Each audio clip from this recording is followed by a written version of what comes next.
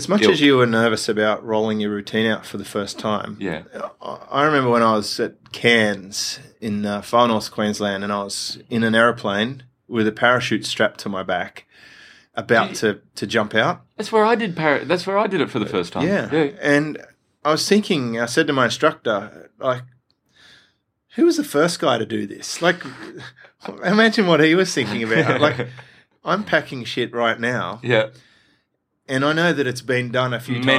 Many times. And the guy was on your back. He's prepared to strap himself to my back and jump out of the planes. And he's done it before. Mm-hmm.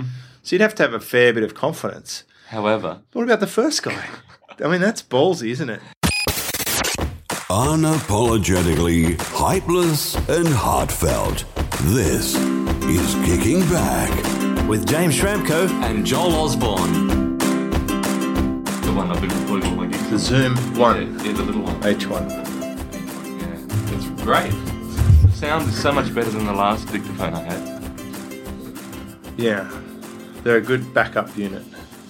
Well, I'm using it as much. Oh, yeah, they are. It's good if you plug in the cable here for a digital camera. Yeah, that's a good point. But what if you've got your iPhone? iPhone with Orphonic is better than this as a backup. Yeah, iPhone with the little, what was the one that you gave me? The SmartLav. SmartLav, yeah. SmartLav works well. It is good. Although sometimes, I don't know if it was a connection with my phone or what, but it would like cut in and out. Whatever that Welcome was. to Nerd Talk. What your camera needs. Yeah, well, speaking of phones, that's why I was late today, James. Why is that? I slept in. Yeah. I can't believe this. I rely on this iPhone. Just like, if I had something really important today, I'm not saying that you and I doing this podcast is not important, but if I had something really important like a flight, I would have missed it. My phone was on 30%. I set the alarm, put it next to my bed, went to sleep. The whole thing never went off. We were meant to meet up today at 10:30. I woke up at 10 and leaned over to look at it, and it was dead. The battery had drained all the way out. So you don't plug it in to charge at night? No, because apparently it ruins the battery. Now, the battery's already ruined. Now, I was told that if you keep it charging overnight and it stays at 100%, that the battery of the iPhone then will diminish over time. Yeah, but it won't really be an issue if it's always charged. Nah, but the thing was, last year when I was doing a lot of postcards from the road, you needed the battery. I needed the battery to last because I would be down at Venice Beach filming and then... What is this cover? It's like the Super Chunko version. Well, it's a life-proof, but it's not even dodge-proof. So it's like how to turn your iPhone into any chunky, other brick. Yes. But the thing is, it's meant to be waterproof, but look, all the rubber's coming off around the edges. Like that used to have a rubber suit. It's just falling apart. It's like my old wetsuit, and by old I mean like 3 to 6 months. Yeah. It lets water in around the neck, the sleeves. I wore a new one the other day, and it was boiling because it didn't let us scrap in like nothing. Oh, really? But you can always open the neck a bit when you go under and let a bit of water in, and you're cooled off again. You can. Maybe it's time for a new phone cover. Here's the thing. You know what I'm... Oh, look at that. It's coming off on the back too. But I'm all about, being inconspicuous. So this phone, who's going to want to steal this phone? Look at it. But this is a brand new... Who's going to want to use it? This is a brand new phone underneath. So anyone would look at it and go... This is like those taxis with... they've got plastic over the seats. Over the seats, yeah. But or your old Greek grandmother. Exactly. Yes. And they'll actually have they'll never sit on the leather because you'll be always just sitting on plastic sure. to protect the leather. But what's the point? Because you'll never get to sit on the leather. Here's the thing, my mate Andy, the opera singer, even has a bigger phone, it's like chunky. It's looks like something that just returned from war. It's ridiculous. And the reason why he does that is he got the new iPhone 5 when it was new, went for a jog, was listening to it, slipped out of his hand, fell, smashed. And that was after 2 days of having just got it. So he's overcompensating for one bad experience. Yeah. It's compromised the rest of his use forever. It has. So maybe there's too much protection going on out there. Too much. People need to go back to the 60s and just be free. Like a friend of mine uses that. There's this little dot, this cursor that goes around the iPhone that you drag around so that you're not wearing out the buttons on the phone. Right, okay. It's built in some little navigation icon, and it's so annoying. It's always hovering over the send. I'm annoyed just hearing about it. No, Steve Jobs would be rolling in his grave if he knew that they'd installed that. Well, because then you wouldn't have to replace the phone in It's like he didn't want people to use styluses. Really? Yeah, hated them, banned them, because the phone had to be simple enough to use without them. Right. Well, it is. So maybe that's my dare. I dare you to take the cover off. Or get a simpler cover like the one that I use. It's just a. What is that? It's just a clear plastic. Oh right, cover. You can't even tell that it's there. It's sheer, but it's still protecting the phone, and I've still got a front cover. And have you dropped it? Probably. And how does it work with putting the jack in? It's good. See, the problem with this, I have to take it off to put the proper jack in. Jack works fine. Yeah. See, with this, I had like an extension. No, I mean, jack. look, what's that? It's got like a screw cork, like a boat or something. Look at this. It's a flotation device. You're scaring me now. No, I just plugged mine in. I've lost one phone to water damage. I like how we're doing totally visual references here. This is on good podcasting podcast. material. We could probably put a picture. Of this horrific looking thing. Of the offending units on the put them next to each podcast, other. But I like the fact that no one can tell that here I am talking like I've got a special phone. My phone's obsolete now. It's iPhone 6. I like how no one can tell that I have the second generation of latest technology on a phone. Well, you just and it also has, as our good friend Arj likes to remind me of, the rainbow effect. So on the cover, the massive plastic sheath that's covering the screen creates a rainbow effect. So every time you can't see it. So every time you're trying to look at something, there's this like rainbow effect that happens over the. So, you said your phone failed, and that's why you were running a few minutes late. And I had to get up this. Like I was planning on getting up at before 9 this morning, having my morning rituals. By the way, I read the article that you're involved in. About what did you morning think rituals. of that? Yeah, I thought it was good. It was interesting reading a lot of the different rituals that people have in the morning. And it's such a strange concept, but it's so true that routine sets you free. And the perfect metaphor is a train and tracks. If you have tracks that are already just set down and sorted out and built, then it's just simply a matter of just rolling the train. You don't have to put all this energy and effort into always steering it and paying attention what's going on. It's just like just fire up the engine and away we go, and we get to the next platform. Right. So having some tracks laid down to progress through your week. Unless you talk, this is all positive unless you're talking to a junkie. Yeah, but I'm talking about train tracks. All right, okay. Yeah, train tracks. Right, okay. So routine sets you free, and that's a hard concept to grasp when you first quit your job, or if you're a comedian and you never had a job. Yeah. Then this whole idea that freedom is lack of structure gets challenged. Right. But lack of structure means you're just sloshing around and always out of control, pretty much. Yeah. Well, it's like Robert McGee Story. It's a great book on screenwriting, but story in general. And he says, it's like rules, He says it's mostly good, right? Yeah, mostly good. You challenge some of the areas. You got to question everything, really. But he knows. Reading my little placards. He knows what he talks about. Is that what it says? Question every. Wow, look at this. Someone sent it to me. Yeah. And because I say it a lot. You questioned who they were and why they were sending it to you. No, they told me why they sent it because they heard me say it a lot. Oh, okay. But I do stare at this thing every day, and it's a good reminder. Yes. So don't take anything we say as gospel, especially, like your mythology about battery charging science. Mythology. I've been told from reputable sources that, you shouldn't charge your phone overnight when it reaches 100%. And how did that work out for you this morning? Horribly. Now, I have a theory that, I don't know. I got plenty of theories, but I just don't. I don't know about this phone anymore. I can't trust it anymore. So now I'm going to have to go back to the old-fashioned thing. If I'm staying in a hotel, I got a flight the next day. Calling up reception, say, "Can you call and wake me up at this time?" Well, the other thing you can do is just book flights that aren't ridiculously early, if possible. Yeah, that's a good thing. I tend to book a flight sort of lunchtime. Yeah, why not? Because, you know... So I can wake up, have breakfast, cruise to the airport. You ruin the day when you got to be up at like 4 o'clock to get an early flight, and you're wrecked. And then what are you doing? You're getting to a meet, or going the night before then if you're going to have to be there your routine. So early. You've derailed the train. I know, the train is no longer on the tracks. So that's like, you do quite often have incredible compromise when you travel. Yeah. You're compromising everything. Your bed, your and we food. travel so much too. Yeah, so why not just set your agenda, if possible? If you've got choices, go for a reasonable flight time. Yeah, I agree. The amazing Jonathan didn't prescribe to that way of thinking. He wanted the minimal amount of time away from his house. So that would mean a red-eye flight, taking off, getting there early the next morning, straight to early morning radio, gigs that night. Then on the last night, which is usually a Saturday night, there'd be like 2 to 3 shows that night.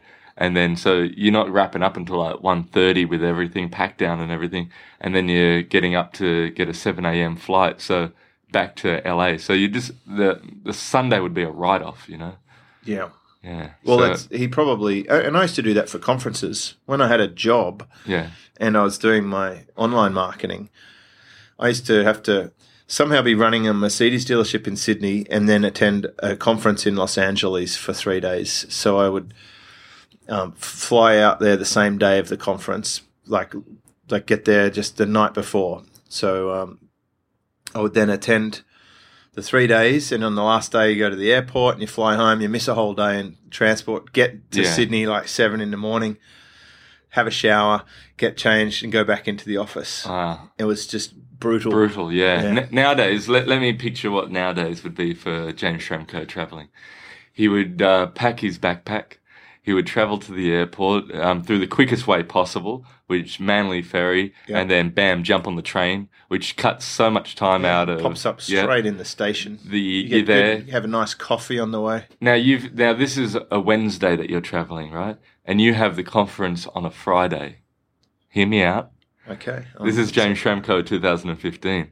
He turns up there. He's already looking at the surf report before he's heading over there. He's got in there. And then he still arrives on the Wednesday, and keep in mind the conference isn't until the Friday. So you have 2 days to figure out, all right, where do I want to surf? Do I want to go down south? Now, Malibu's close enough because the conference is in Santa Monica, and so it's easy for you to get there. You've got a rental car. You've got a mate over there Uber. Uber. Oh my God, this is a whole other. I've been converted to Uber. Yeah, so you just Uber from the hotel to Malibu. Yeah. There's a rental shop across the road. Done. Grab your board. And then you got 2 days worth of surfing.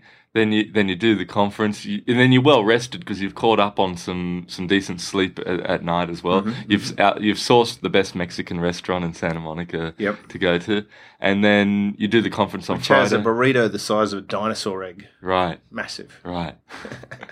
And it's genuinely made by Mexicans. Real Mexicans, 3 brothers who learnt their mother's recipe. That's what you want. Fernando's burrito special is like most people can't finish it. Right, right. And so they actually, Fernando is a real person. Yeah, he comes and serves He's not like Guzman or Gomez. No, he's a real guy. These are actually real dudes.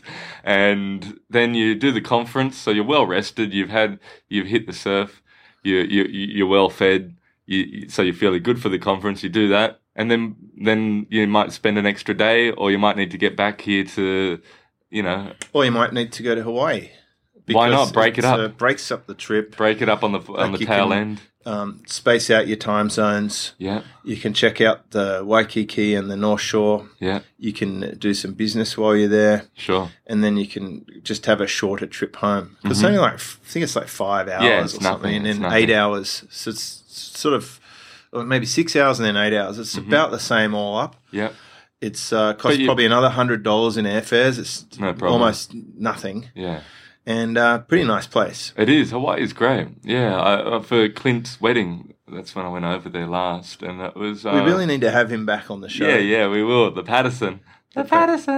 And actually, Patterson's started doing a podcast of his own as well, and it's for people rheumatoid arthritis and people who have health issues. So yeah, that is up and running, which I think can be found at clintpatterson.com, perhaps. Yeah, he was talking to me about Patterson program. Yeah, exactly how he might go about putting that on the interwebs. Yes. And I think he'll be going just fine with it. Yeah. It was actually a huge hit at my event. I heard, yes. Yeah, he had on the final day. Apparently there was a very funny video as he was we talking. do a video competition each year. Yeah. And we set the competition in the first session. Yeah. And then they have 24 hours to prepare a video and submit it. Yeah. And then we judge it. Yeah. Now, I did have him on the judging panel. Yes. I decided I'd have one person from the audience, Yeah. which was him. Yeah. One person from the crew, Mm-hmm. which is our good friend Sean. Yes. And one speaker. Mm-hmm. So I had Kevin Rogers, who's a comedian. Right. As chance would have it. Right. So we had 3 comedians up there plus me. Mm-hmm. And Clint's entry to the competition was very, very strong, really good. It was about a baby carrier. Right, yeah. The Bugaboo. Bugaboo, was it? Yeah, and we could put the video of this I think it's Bugaboo, something like near this podcast, show notes. But he did have a special guest appearance from, he was in a dog park. And sometimes in dog parks, dogs, do things. They leave little mementos of their visit. Yeah, sure. One of them happened to do this just within shot. Unbeknownst to Patterson. Meanwhile, he's swirling the camera around his baby and who seemed like an unwilling participant. He's doing like crotch zoom shots and it was just very awkward. Yes. And he was so into the conversation, I don't think he noticed any of this. Right. And until we actually played it live on stage. He was filming it. Oh, so all right. So it was like so imagine he's there video. with a baby in a baby carrier, and he's holding his arms out in front with a camera, and he's filming back past his baby to him, and then in the background, this dog's doing its business. Fantastic. And the crowd just erupted. They roared. It was quite humorous, and he probably could have won if he wasn't excluded from because there was a certain amount of bias. Yeah, sure. But he was very popular. Well, it just goes to show how shit humor works. It does, like poo jokes. Poo jokes. There's not much. And add a dog to it, then that's dog taking done. a crap. Done. I mean, when I took my kids to the Easter show, that was one of the highlights. Yes. We went to the. you do the usual stuff at Dodgem Cars and the driving a V8 supercar around Bathurst Simulator, all that sort of stuff, and then we went to the sort of past the agricultural section, and they have the sheepdogs rounding up sheep in the paddock. Yeah. One dog though, he had some business to do, so he managed a packed auditorium, like wall to wall audience, and the dog just says, "You know what? I'm not afraid of a little bit of an audience." Yeah. And he gets all prepared. And how was the audience reaction? Oh, it was wonderful. Yeah. It really is a crowd pleaser. I've seen it in 2 different environments. And it's brought Big the house reaction. down. Brought the house down. Maybe that should be a show, a comedy festival show. Should be just like dog poo or something. Yeah. Business time. Speaking of comedy shows, it's the reason why we haven't done a podcast in so long is I've been away for so long. In Melbourne. Doing the Melbourne Comedy Festival, Adelaide Fringe Festival before that, now the Sydney Comedy Festival, and then next week off to the Perth. And Comedy you've been Festival. one of the few artists who have sellout shows. Well, yeah, luckily. Why is that? I don't know. Are they selecting worse comedians? Yeah, I don't know. Or are you getting more famous? It's ridiculous. Is this podcast a vehicle? Oh, look out. This podcast has done it. Although one person turned up from the podcast, I'm guaranteed of. You had one who I know. One person turned up? Yeah, who I can guarantee came from this podcast. And it also seems that you have, was it Greg? It was Greg. Hey, Greg. Shout out to Greg. We can count on Greg. It was good. Greg took me out for dinner as well. Greg's a nice guy. Greg and his lovely wife, we went out for dinner at Bistro d'Orsay, which is a great French restaurant on Collins Street next to the Athenaeum in Melbourne. It seems though you've got a little bit of crossover audience here now that share on Facebook when you're performing.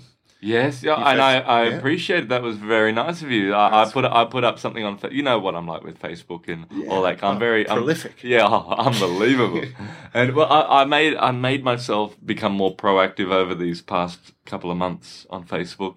And it's like, it's like a little community, I put something up, James is kind enough to share it, and then people like it and put comments, and it's an really interesting concept. It is the foundation for harnessing people's natural tendency to socialize and gossip and talk about what's happening. I've always been so reluctant with it. Like I had an interview the other day with the radio host James Valentine. I was thinking, if I was writing my material at a little children's desk, I might be reluctant too, but that was probably too mean. That's like an inside joke. I think that only. But I think your material's so good now that you can be proud of it.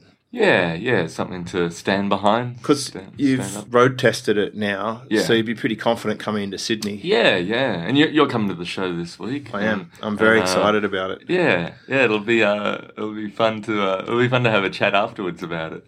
But there's I've run it in. Definitely run it in now. It's So how long do you get from that? Will some of the material last for the rest of your career, and others will be interchanged? There's a few classics in there, but there's that new chunk in the new underlining narrative to the show and the ending, and it's there is a lot of new stuff in there that's kind of works within the concept of the show, but if you take out one bit, I don't know. I'll be interested to see when I get done with the festival. So do you build up excitement, ready to release it? Get it out into a fresh audience? It was more actually. I don't know if excitement's the best word. Trepidation, perhaps, beforehand. Shitting yourself. Yeah. Because the first. Just look, if it all turns to crap, just get a dog in the act. Yeah, pull out the dog, and done. Maybe you could. A well-fed dog. Clint, maybe he could come out and take a shit. Yeah, because he's got experience. He does, and he knows that it kills. So it could. That could work. Clint dressed as a dog. Yeah, that would be the best. This is a whole new wave of comedy, I think. Yeah. The thing is, though, the first night I was like, oh my God, what am I, I hope this works. The first week leading up to Adelaide, I hope this works. Yeah, because knowing that the whole ending I've never done before, major chunks in it I've never done before. So having it have to work, these major chunks had to work in order for the ending to work as well. So first night I'm there in Adelaide, and I look up just before I'm about to go on. Artie, who runs A-List, and he's like CEO of A-List Entertainment. He's there, and I didn't know he was going to be there. I'm like, oh, great for the first show. Artie's there, and then I look when I'm on stage, and there's a reviewer there writing in a notepad. I'm thinking, oh, the first night, this is brutal. Thankfully, the show went real well, and I don't like to read my reviews or anything, but then you find out, like I called up A-List and one of the girls from the office said, have you read your review? And I'm just on the way to a radio interview and I'm like, oh, no, this is the last thing I want to know about. Thankfully, it was a great review in the Advertiser in Adelaide, and it all worked out. What do you talk about on radio interviews? Well, I had an interview the other day on ABC with James Valentine, and we were talking about, because I thought, I'll quickly put this up on Facebook, to say that I'm on the radio, because I thought, I've got to get more proactive. I've got to stand by that for the month. And I said to him, as we were talking before about going on, I said, sorry, I just got to put this on. I have a reluctance to put stuff up on Facebook, but I feel I got to force myself to do it. And he goes, I'm the same. He said, so here I am hosting a radio show every day when I have heaps of stuff to put up on Facebook, but about different people I've interviewed and to put in links. He goes, but I'm just reluctant to do it. I don't do it. I said, yeah, same. I said, but everyone seems to be doing it nowadays. And he goes, you know what? He goes, I think we're the dinosaurs here. We're the ones being left behind. But then I thought, I didn't say this at the time, but I thought, everyone loves dinosaurs. Come on, look how many films are being made about dinosaurs. Kids love dinosaurs. There's a discovery of dinosaur bones. People want to know about it. Well, there was a dinosaur exhibition at the Easter show. Oh, really? Do they have, like, the proper bones of... No, it was just really crappy displays with dinosaurs buying like sheep, and at the end was a gift store where you get to buy stuff if you were so of a dinosaur blown away by the exhibition. I was saying to the kids, here we go. This is the give. It's free. Yeah. And look out for the gift store at the end. Would you have to exit through? Yeah, people having pictures in the dinosaur egg and stuff. Oh, right, yeah. It was really interesting to see the different cultures at the Easter show and the way that some people just they're just really into these selfie stick things. Oh, like really? Sort of a everywhere. lot of them. Wow. You got to watch out for them walking around. Yeah, They're they're lethal. They are, but don't fully understand it, I must say. Yeah, but you have an arm. They don't have gibbon arms. Well, that is true. But, so, with gibbon arms, little short arms. Yeah, little stubby arms. Then they needed to. Maybe people in some places just grab the camera and run, so maybe that's why they feel a responsibility to be able to take their own pictures. Right. But it's a hassle. You know? It is a hassle. Take a stick it looks around. so silly. No, think about how annoying it is to take an umbrella. Yeah. But at least an umbrella. What is that? Why do people say it like that? No, there was something that It's a song. No. It's from like a film years ago when he goes, "Can you get me one of those drinks with a little umbrella on top?" I forget what film it was. Like one of those 80s comedies. I don't think it was like Caddyshack, but it was a film of that. As much as you were nervous about rolling your routine out for the first time, yeah. I remember when I was at Cairns in far north Queensland, and I was in an aeroplane with a parachute strapped to my back, about to jump out. That's where I did That's where I did it for the first time. Yeah, and I was thinking. I said to my instructor, like, who was the first guy to do this? Like, imagine what he was thinking about. Like, I'm packing shit right now. Yeah. And I know that it's been done a few times. Many times. And the guy was on your back. He's prepared to strap himself to my back and jump out of the planes. And he's done it before. Mm-hmm. So you'd have to have a fair bit of confidence. However, what about the first guy? I mean, that's ballsy, isn't it? And knowing that the parachute would deploy properly, like how was that tested? Like he must have jumped like off buildings or no. Maybe they had them in warplanes and someone got shot down, and then that's how they accidental discoveries. Yeah, I found out why they for interocular lenses they use plastic and not glass, because when they had World War pilots and they got glass shattered into their eyes from getting shot down and stuff, the eye would actually eject the glass over time, but not plastic. Right. Oh, that's interesting. So if you put in a glass lens, apparently your eye will possibly reject it. Yeah. That's interesting. Well, I wonder why not the plastic? Don't know how we got here, but I don't know. Did you ever see that one of the opening scenes in Band of Brothers? Did you ever see that World War II? As Steven Spielberg was behind it, HBO series. I just remember on that all these soldiers deploying out of these planes, then just getting shot as they were coming down. So it's just these bodies just coming down. It's like, and I think it's good that a show like that shows, or a TV show like that shows, the horror of war. When some people go, we don't want to see that, we don't want to know about Saving that. Private Ryan had a pretty graphic scene on that. Yeah, my dad, because my grandfather was in the Second World War, my dad thought it would be a good idea to take my grandfather to relive the Second World War and go see Saving Private Ryan. Right. But he fell asleep during it. So I think his attitude was like, seen it, been or there, done what was that other one, Platoon, where they're cutting ears off, wearing them as a necklace? Yeah. There's some pretty and hard the psychological horror, like Apocalypse Now, Yep. Yeah. Well, Apocalypse Now is interesting to me because apart from really enjoying the film, let me guess, the surfing. Yeah, well, there's a real story around that. Yeah. Because there is. They filmed it in the Philippines in a place called Bel-Air, and not like Bel-Air like Bel-Air. It's different. It's like Baylor. All right. Okay. And they left the surfboards there when they finished, and the locals grabbed them and started a surfing community. Right. And then it's continued on to this day. So from that film, it created a surfing culture. Wow. Because they left the boards there, and it had good surf break, and they now had boards.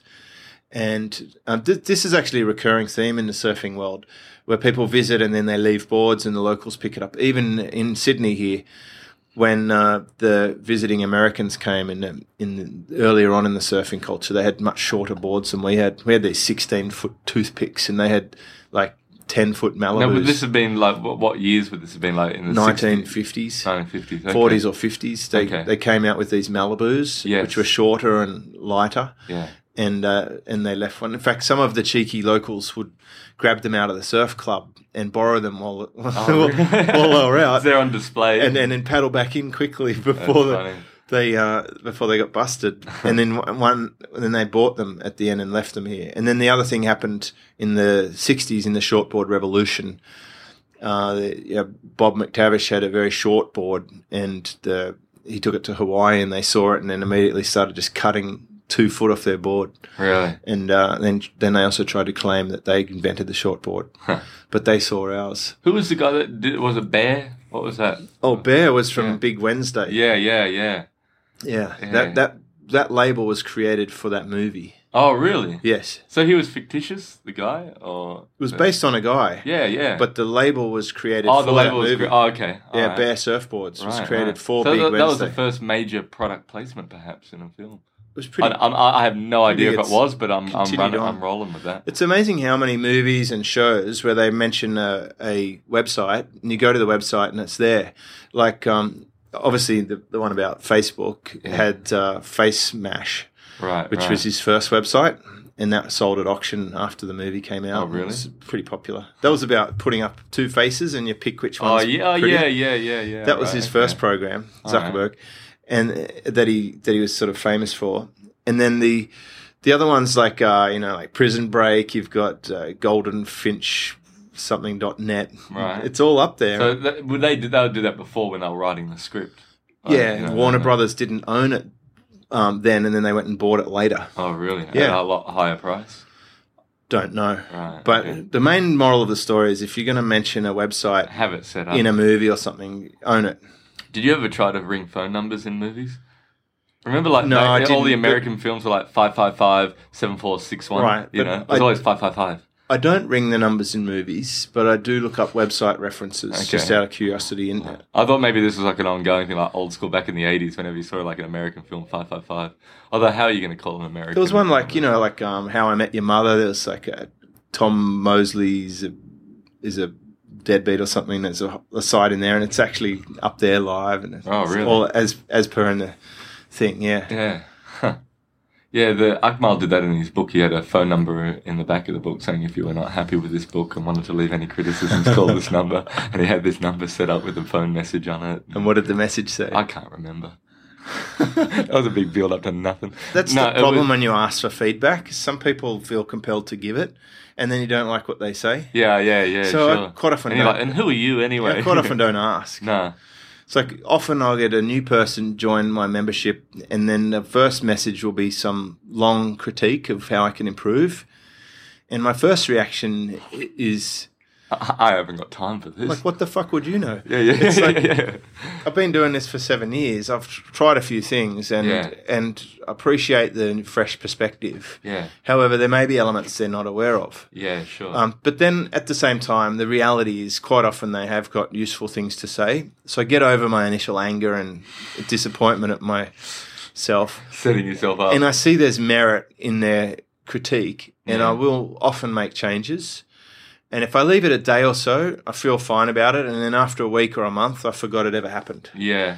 So feedback is one of those things. But it's like someone who thinks they're an authority without any credentials. Sometimes people aren't qualified. So you have to question everything. Is this person qualified to comment on this, yes or no? Well, it's like with comedy, Everyone is such an authority because they go, that's not funny. And it's like, hang on. Who are you to say what's funny? Yeah. I thought it was hilarious. Yeah. So do you like the critique in the newspaper? They've probably got a lot of stuff going on in their life.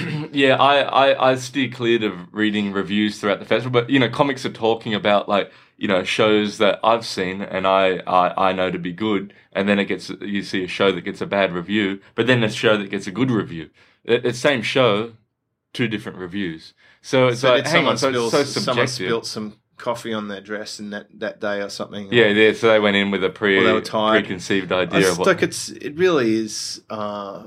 It's hard to say what's good or not because we're all so different. Yeah, sure, and also too, I knew that reviews were out the window when I saw Bob Dylan years ago, and it was the same review for the same concert and 2 different reviews for the same concert. One review said Dylan doesn't disappoint, and the other one said D for disappointment. So, they're scraping the barrel So there for sometimes headlines. maybe the journalist is looking to push their own agenda and Sure. be known for controversy and stuff. But you can, and you can get an idea. It's like my theory on people that criticize others reveal so much about themselves through their criticisms. And right from the get-go in this review, it said, Dylan, because it was at the Byron Bay Festival, the Blues Fest, and it said, Bob Dylan said that all of the video screens have to be turned off, so we had to rely on his music for our enjoyment. But that's kind of the deal, isn't it?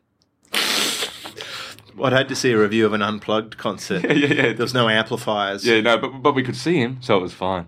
We could see Bob, so it was fine. We couldn't hear him, but we got a lot of enjoyment out of. It's like, what are you talking about? Well, it's like that. There's often a study referenced in my circles about some super violin player who plays at the best violin concert in Not the Andre world. Rieu. Probably. No, it wouldn't be him. And then he does busking on the street corner and hardly earns like $2. Yeah. So it's like the same violinist. Yep.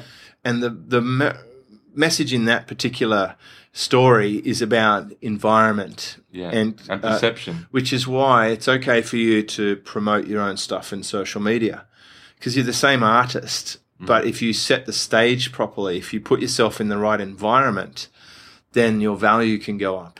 And what way would that be as, say, an online example? Paint yourself the theatre instead of being the busker, relying on the goodness of strangers. Get yourself into the good theatre and pack yourself out. And there is a certain perception that you're leveraging and carrying along with that. Yeah, it's funny. And his guitar was, and apparently this violin was worth like $15,000 or something. Yeah, right. I'll have to look it up. The same thing happened with Tommy Emmanuel. I remember they did a test on that where he went down a circular key and was just, shredding it up on his guitar. No one was really interested. And it was Tommy Emmanuel. He had a disguise and what have you on. But yeah. But when you said then paint the theatre, it reminded me of Own the Racecourse. And Clint and I had a big laugh earlier in the week, last week, where he said something to me. He goes, Joel, Own the Racecourse. And I said, I'm not even, the only thing that I'm doing is I'm like this horse with a bung knee in the race because I'm ready to be put down out the pasture. Well, that's right. You're at the mercy of the guy who owns the comedy theatre. Some acts will bomb, some will be fantastic, but he's probably, all in all, he's still selling drinks and food and going into tickets. Receivership. Some of them will. Some race courses get screwed over. Yeah. Like you want to go up the ladder. And It's all about ownership and less compromise. Sure. But you're fairly compromised if you're reliant on everyone else. Yeah, So if you can be more self-reliant, you have less compromise. And Jamoan said this years ago, like must have been 15 years ago. He said 90% of everything he's achieved, he's generated himself. So you can't rely on anyone else to, That's it. Even if people open doors for you, you still got to walk through them. Yeah, good point. And some people are just waiting for something to happen. Yeah. Especially in my market, people get sucked into this secret bullshit. Just think about something that'll happen. Yeah, the positive visualization. How's that working out for you? It doesn't really work. It's like people that take protein shakes, like bodybuilder protein shakes, but don't lift any weights. I'll think about it and I'll drink a protein shake. I don't think I've ever seen a bigger protein tub than the one in your kitchen. See, this is what you may be looking at me now, James, and thinking, Joel's lost a bit of weight. Has that thought crossed your mind at all? To me, you've always looked lean, and I know that part of your routine involves something that would require you to not get too chubby. Or you'd come which I dust off for corporate events and certain shows. But yes, it was. I've gotten to doing this program, which I think I've mentioned on Kicking Back before, where it's like T25 and where you do this max cardio interval training. As long as it's got a letter and a number combo, it's going to be awesome. And it's great, and I vouch for it. Like PX90, I've never done that, but apparently that's very good. But then I did this other program, Insanity, which was a continuation. Then Insanity Max and Insanity Max 30, and it just kept on Asylum. It was nuts, right? Crazy. Committed, fully committed. And I did 8 months worth of it, and suddenly I just went, I don't know about this. I No looked at number myself. in the thing. No number, so no, that's the problem. that was the issue. 8 months. Yeah, insanity max 8. So I got to the point where I had lost so much weight that I went down to 73 kilos. Ridiculous. Really? Now, yeah. And is that good or bad? No, not good. Not for Not me. good. Not for a 6'2.5", you know. Are you stressed? No, I was stressed that I'd lost so much weight and it was just too much cardio that I was doing. So I haven't done any physical exercise in a month now. When I went down to Melbourne, I said no more exercise. I'm just going to eat a lot of food. I found this like all you need to do is just surf every I day. know. And then I was thinking about you doing your thing. Oh, look at that, Mr. Ripped. Yeah, like just from Look at that. surfing. Yeah, Nothing that's else. good. Just surfing. It Yeah. means you pretty much. And the good thing about surfing is you're a natural. It's natural workout. You're essentially. motivated for it. It's low impact. Yeah. It varies. Every day is different. Yeah.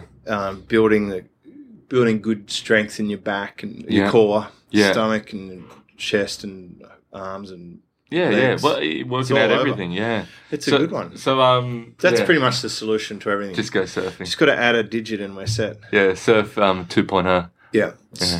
Surfing 77 or something. Yeah. Just add a number and then, then you're legitimized. You don't see many overweight surfing pros. No, you don't. You see a lot of overweight golfers, Yeah, or cricketers. cricketers, yeah. They You don't spend see too half many- the time just standing around. Yeah, they do. That's not a sport. That's like chess. And Put then it there's in some the same sports category. where you have weird body builds, like women's bicyclists, Yeah, sprinters. or women's shot put. Yep. So that's you don't want to get a sport that Yeah. accentuates the wrong parts of your body. No. I've often thought, imagine someone that just works out, well, I guess it is. You look at like Rafael Nadal, he's got a really built bicep, for his racket hand, but his Tennis other, players have great bodies. but the other arm though is like withering. It's like Richard III. Oh, that's not good. It's like there's one Like massive. just come out of the cast. Yeah, exactly. Yeah. I saw a guy with a pink cast the other day, and I'm thinking, well, that's a statement, isn't Well, it? he's comfortable with what he's doing. Yeah, I imagine they give you a choice of colour. Yeah, What would have to happen for him to say, you make it pink? yeah. Well, he's making a statement. Having like fun that. with it? Yeah. He's like, I'm comfortable with where I'm at, who I am. Yeah, but I think you could be too comfortable sometimes. Yeah. I'd Did probably just go- that make you uncomfortable? I thought it was unusual. All right.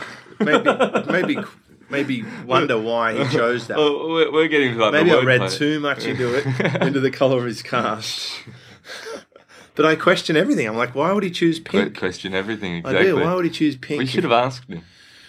I would next time. Yeah. He was a little It would far turn away. into a very Curb Your Enthusiasm, The thing is, Larry David moment. And he might think I'm a little odd.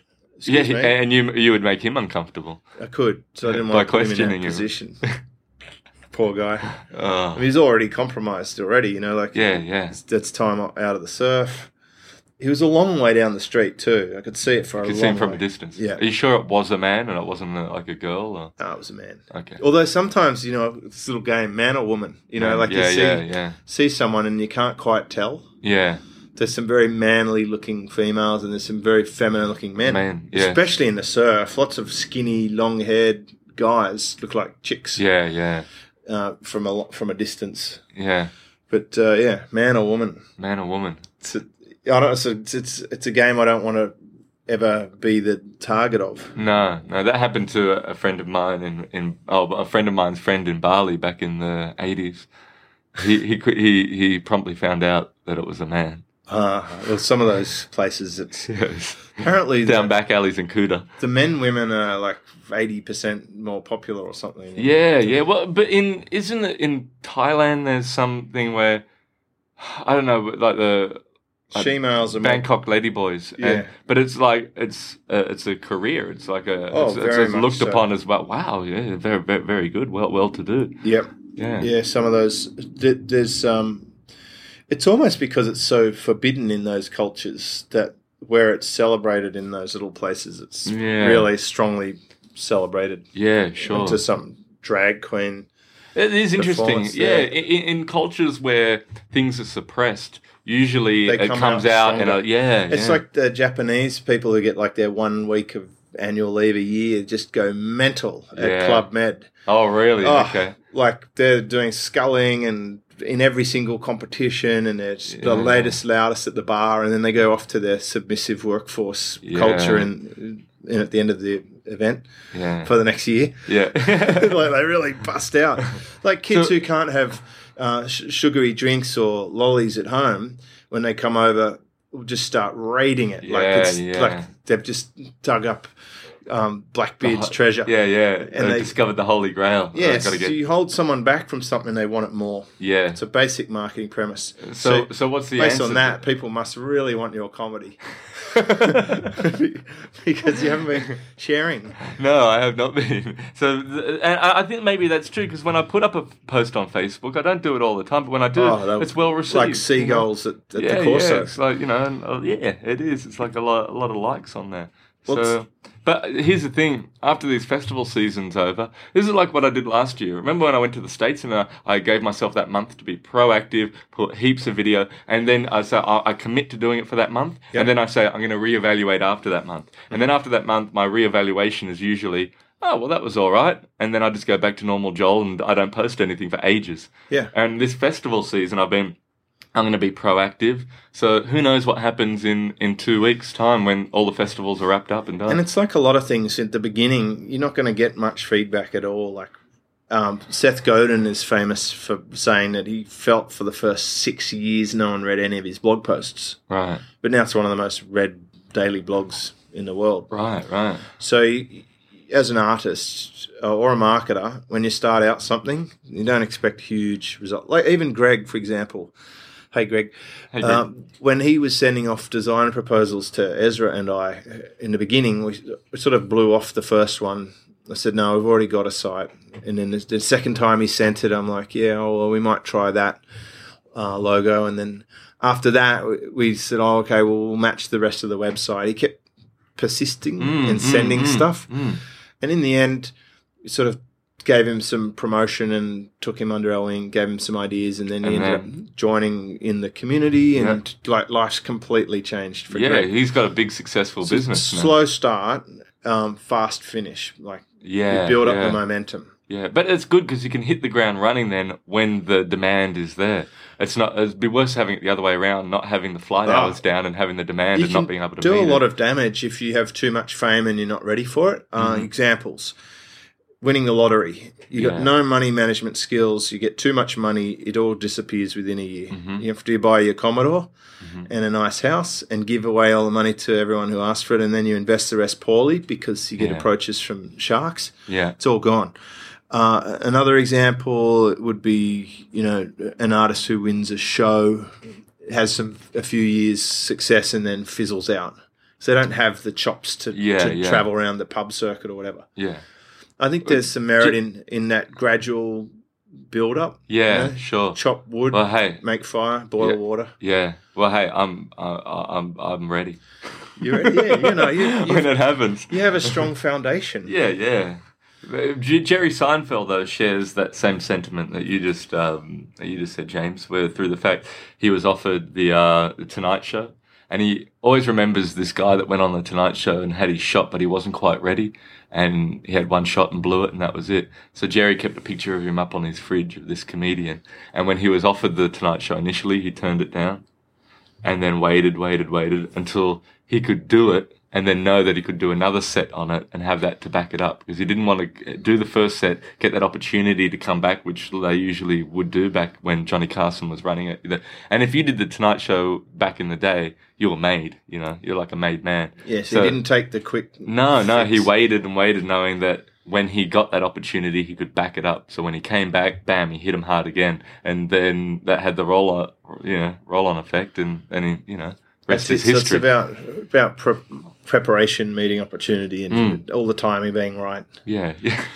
No, I feel the same way, actually, in my own progression online. It was the same, just chipping away at night. But you knew what you were doing then. No, I had no idea. No. When you got the opportunity, you knew what you were doing then. Now I'm just going around cleaning up my old sites, selling off my old domains, fixing up my brands, updating Yeah. my logo, Yeah. getting clear on who's my customer is, who I do want to work with, who I don't want to work with, Sure. how much I charge. These sort of things are now come with experience and confidence, and it's getting much clearer Yeah. and easier. And, you know, life in general seems better, Yeah. but it's such a struggle in the beginning. Yeah, because and also too, you're going into unknown territory, and that's where the challenges are that make or break who the survivors are going to be. You know, like, but you look at any, you know, Joseph Campbell. He talks about it best. You know, when you're on a quest and you're going to figure it out, you got to slay the dragon. You got to figure out who you are inside and what you have to offer and and why you're doing it. And you know, and it's all those moments of despair when everything's going to fall apart. Like you look at any great script for any film. Yeah. At that moment when everything's about to fall apart, when they're up against it, and they could walk away from it, but they stay and fight. And when they think all is lost, then the breakthrough happens. And conversely, and every single moment where all the stars are aligned and everything's about to work, the rule of everything that can go wrong must go wrong applies. Yeah, I just watched a whole TV series from start to finish, and every single episode was riddled with this Same. just formula. about to work, Yeah, and yeah. then bang, something major setback. Yeah. I'm like, oh, Yeah, yeah. like just over It's like and the over third act. and over. It's always in the third act, you've always got to have that, The know, tension, the that- drama, and then what you know, it was a fait accompli, and then suddenly the whole thing's scuttled, and you got to start again, and they can build a whole series on that premise. Yeah, and then yeah. It was fascinating storytelling, Yeah. and the open loops they leave before What they was this? Prison Break. Oh, okay. Yeah, and I mean it gets a little bit ridiculous towards the end of the series, but. Yeah. You know, the whole premise, they were worried about it not having much sustainability because it's Right. a ridiculous premise. Yeah.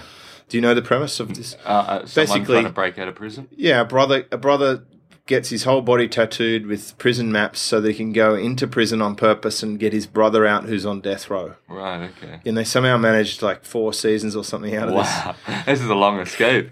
this. Many escapes. It's like a series of escapes. What, they go horribly wrong and then they get thrown back in? Well, after they go out of the main prison, then they end up going to another country and they get into prison in that country. And it just goes on, and then they're in this constant battle with this evil company and blah, blah, blah. Right. But they, you know, just every time they're about to get everything sorted, like they're literally... It all falls apart. They're literally... But do you feel slightly manipulated as a viewer when you recognise that formula after the first season and it happens again and again? You're like, oh, come on. No, because that's really... this is why Cialdini wrote the book Influence. You don't need to be the victim if you know how it works. If you know the rules, then you can see what's happening. It's like he points out the Hare Krishnas. They give the flower at the airport, and then just a little bit after that, they ask for a donation. Mm-hmm. So they're manipulating people with the principle of reciprocity. Mm-hmm. I'll give you a gift, and just after that, I'll ask you for a favor. Right. And now you're compromised because they gave you something and you feel all good about it. And then shortly after that is the bin where everyone dumps the flour and they pick it up and take it back to the start again and give it out again. Huh. And they do this. And he said all the houses in the valley are paid for by airport tourists. Really? Yeah. So the whole idea is you don't have to be influenced or manipulated against your will if you know what's happening. Right. If you know how it works. Right. So I was actually... But sometimes it's very obvious too, don't you think? Like, it is you know? obvious, and I expect it, and that's how I actually... That's how you deal with it? No, this is how I justify watching a TV series instead of working, because I realised that I am learning a storytelling craft that is immensely powerful. It can convert millions of viewers.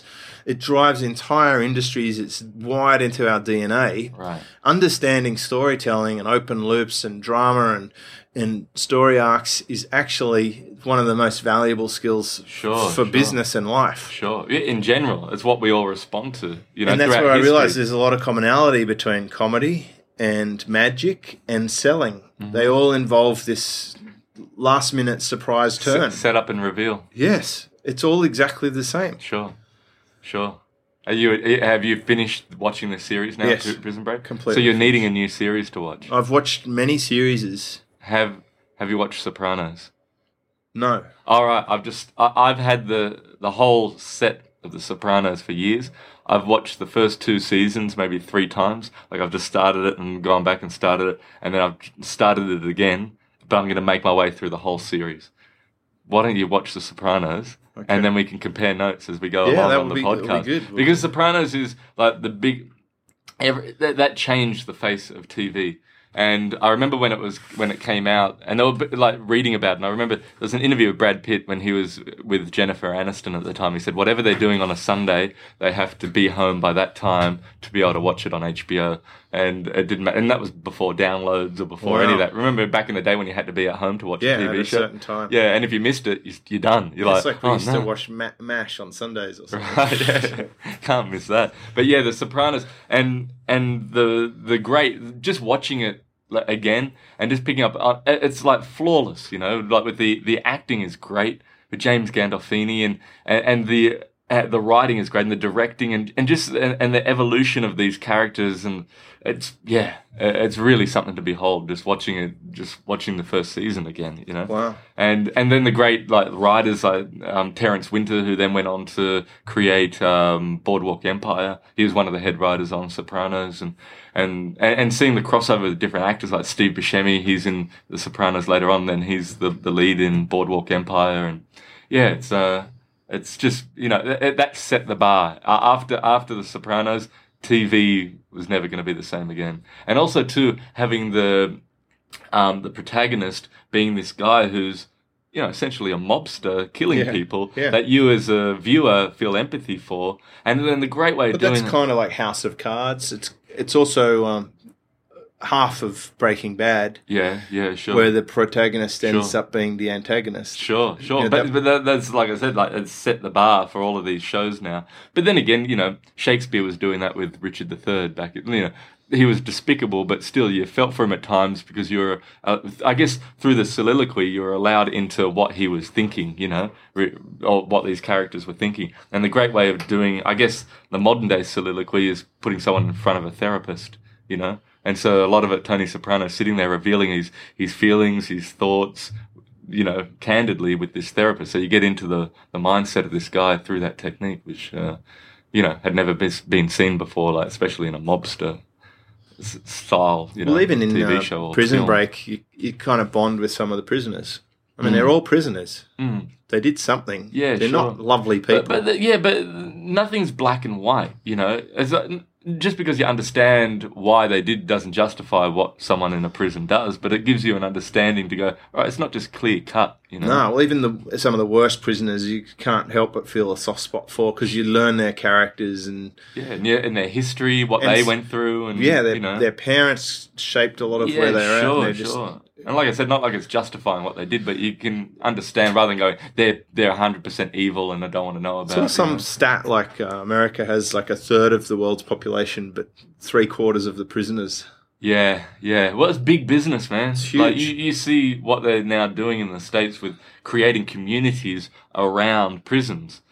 So it's like they have this big prison. All right, well, you have people that have to travel to see them in a prison. So what do? We've got to set up motels. Okay. All right, they need to eat. All right, we put in fast food chains, McDonald's. And then suddenly this whole town grows out of, a prison. So, reminds me of that movie where there was like one day a year where you could do whatever you want without penalty. Hang on. I have not seen this, but a Pledge? No, not Pledge.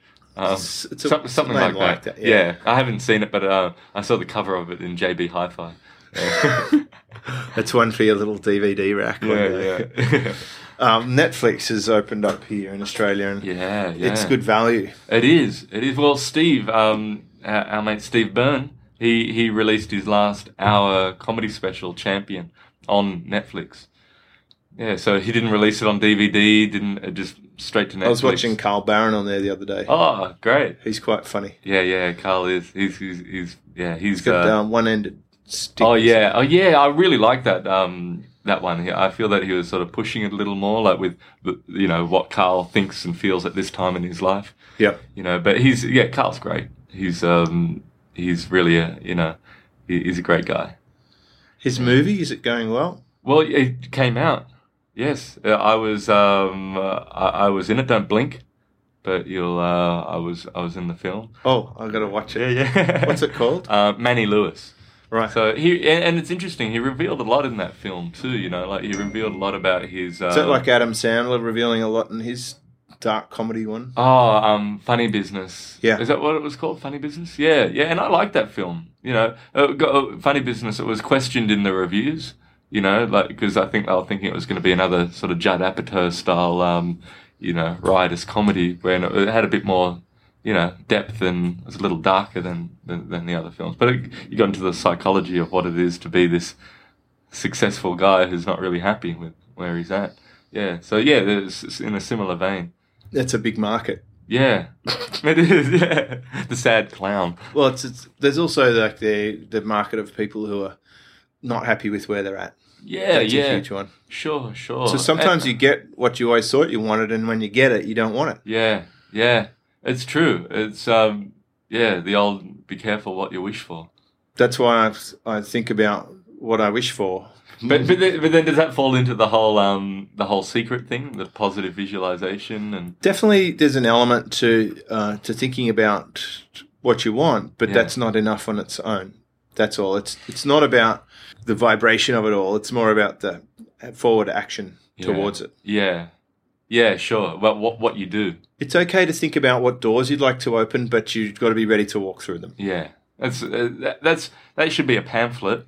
And forget about all of these. Maybe a long T-shirt slogan. But forget about all these self-help books and all of these seminars. Just put that on a pamphlet and say, that's all you need to know. Yeah. Figure out the rest. I was reading a great book called Essentialism, and it was talking about focus. That's really the one-word answer. That's like the Bill Gates and Warren Buffett commonality. Focus. Well, that's what the whole T25 is about, focus. Sean T's T25 focus. Well, there you go. And also it talked about how we've mutated the word priority into priorities. Right. And we tend to have too many things we're focusing on. Yeah, which means we fade our focus. And you know what? I'm going to throw in a theory here. Get rid of the clutter. Yeah. Because I came back from the Melbourne Festival and I had my suitcase at the end of the bed, and I was just like stuff just thrown out of it in my bedroom, just all over the shop.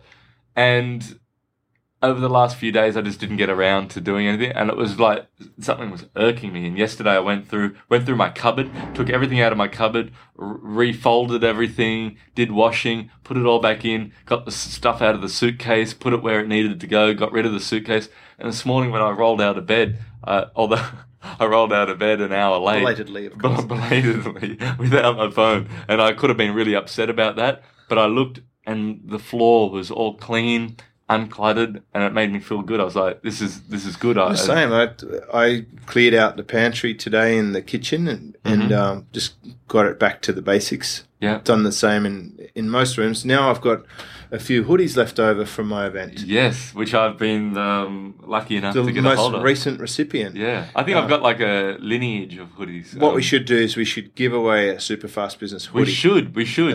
As a listener. So what so to write in to say about the show. So we just a comment on iTunes or something? Yeah. Just go on iTunes, leave a comment about this show, what you've liked about this show perhaps, or maybe what you haven't liked. Greg is going to win this. Greg's already got one. Oh, Greg, then he can't. He's but you can still. You could get a second one. You can get a second one, mate. At least we're guaguaranteed. Greg designed the logo. Right. Yes. So, right. Well, then it's in his best So leave interest. a comment on iTunes, and if we can figure out who it is, we'll send you one. Yeah. Something like that. This is the most half-assed. Well, we've got to be much clearer about this. Yeah. You got to leave us a message on, and then make a iTunes. Comment on this episode. Yes, and tell us that you've left a review, and then we'll get in contact. So we can with email you back from that. We'll have your email address. And whoever's got the best comment will win this fabulous hoodie that I'm wearing now, which is perfect for winter. Been worn once by Joel. Yeah, it's winter time and it's ready to go. Yeah, it's whatever size you need. Yeah. If you got gibbon arms, my one is perfect for you. Yeah, I think we actually have small, medium, large, and extra large. But they won't last. They're going pretty quick. But the reason you've got them left over is because this has happened before, James, where you've had a certain amount of people that have been booked in to come. Yep. And then order the stuff. And then you've sold out.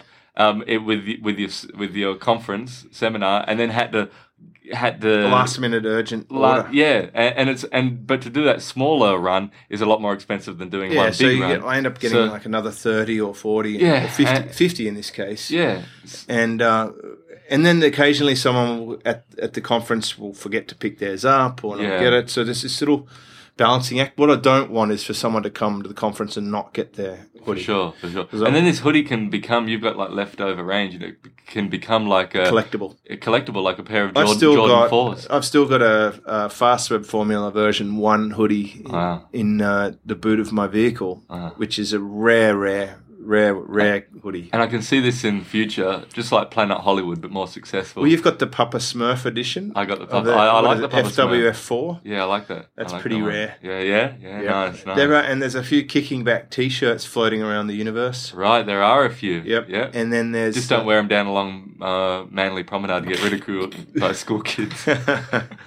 Yeah, so how about that? Leave us a comment on iTunes, then come and make a comment on this post. Tell us you did it. Done. And we'll hopefully mail out some hoodies in the next... and it's got to be a date period. This is in between the end of now and the end of May. Yeah, this can't be like in 2 years' time when we're, Between now and the end of May, 2015. So don't come along in 2025 and say, I want my hoodie. Yeah. It ain't here anymore. Yeah. It's gone. I was just about to say, don't come along in 2017 when we're doing our second podcast after this one. and on that note, I have to say that we're going to be a lot more proactive like we were in the early days because we're reinvigorated now. We are. This is, I'm no longer, I'm going to be away throughout the year, but we're going to make this work. Just like we did. Remember when I was in the States for a month and we were like continuously pumping them out. Exactly. It was ridiculous. Like we were like so proactive. Oh, I'm keen for it. So the Kicking Back is going to have its second win. All right. We'll see you on the next episode. We'll see you then. You've been listening to another episode of Kicking Back with James Schramko and Joel Osborne. Visit kickingback.com for the show notes, pictures, and join the discussion.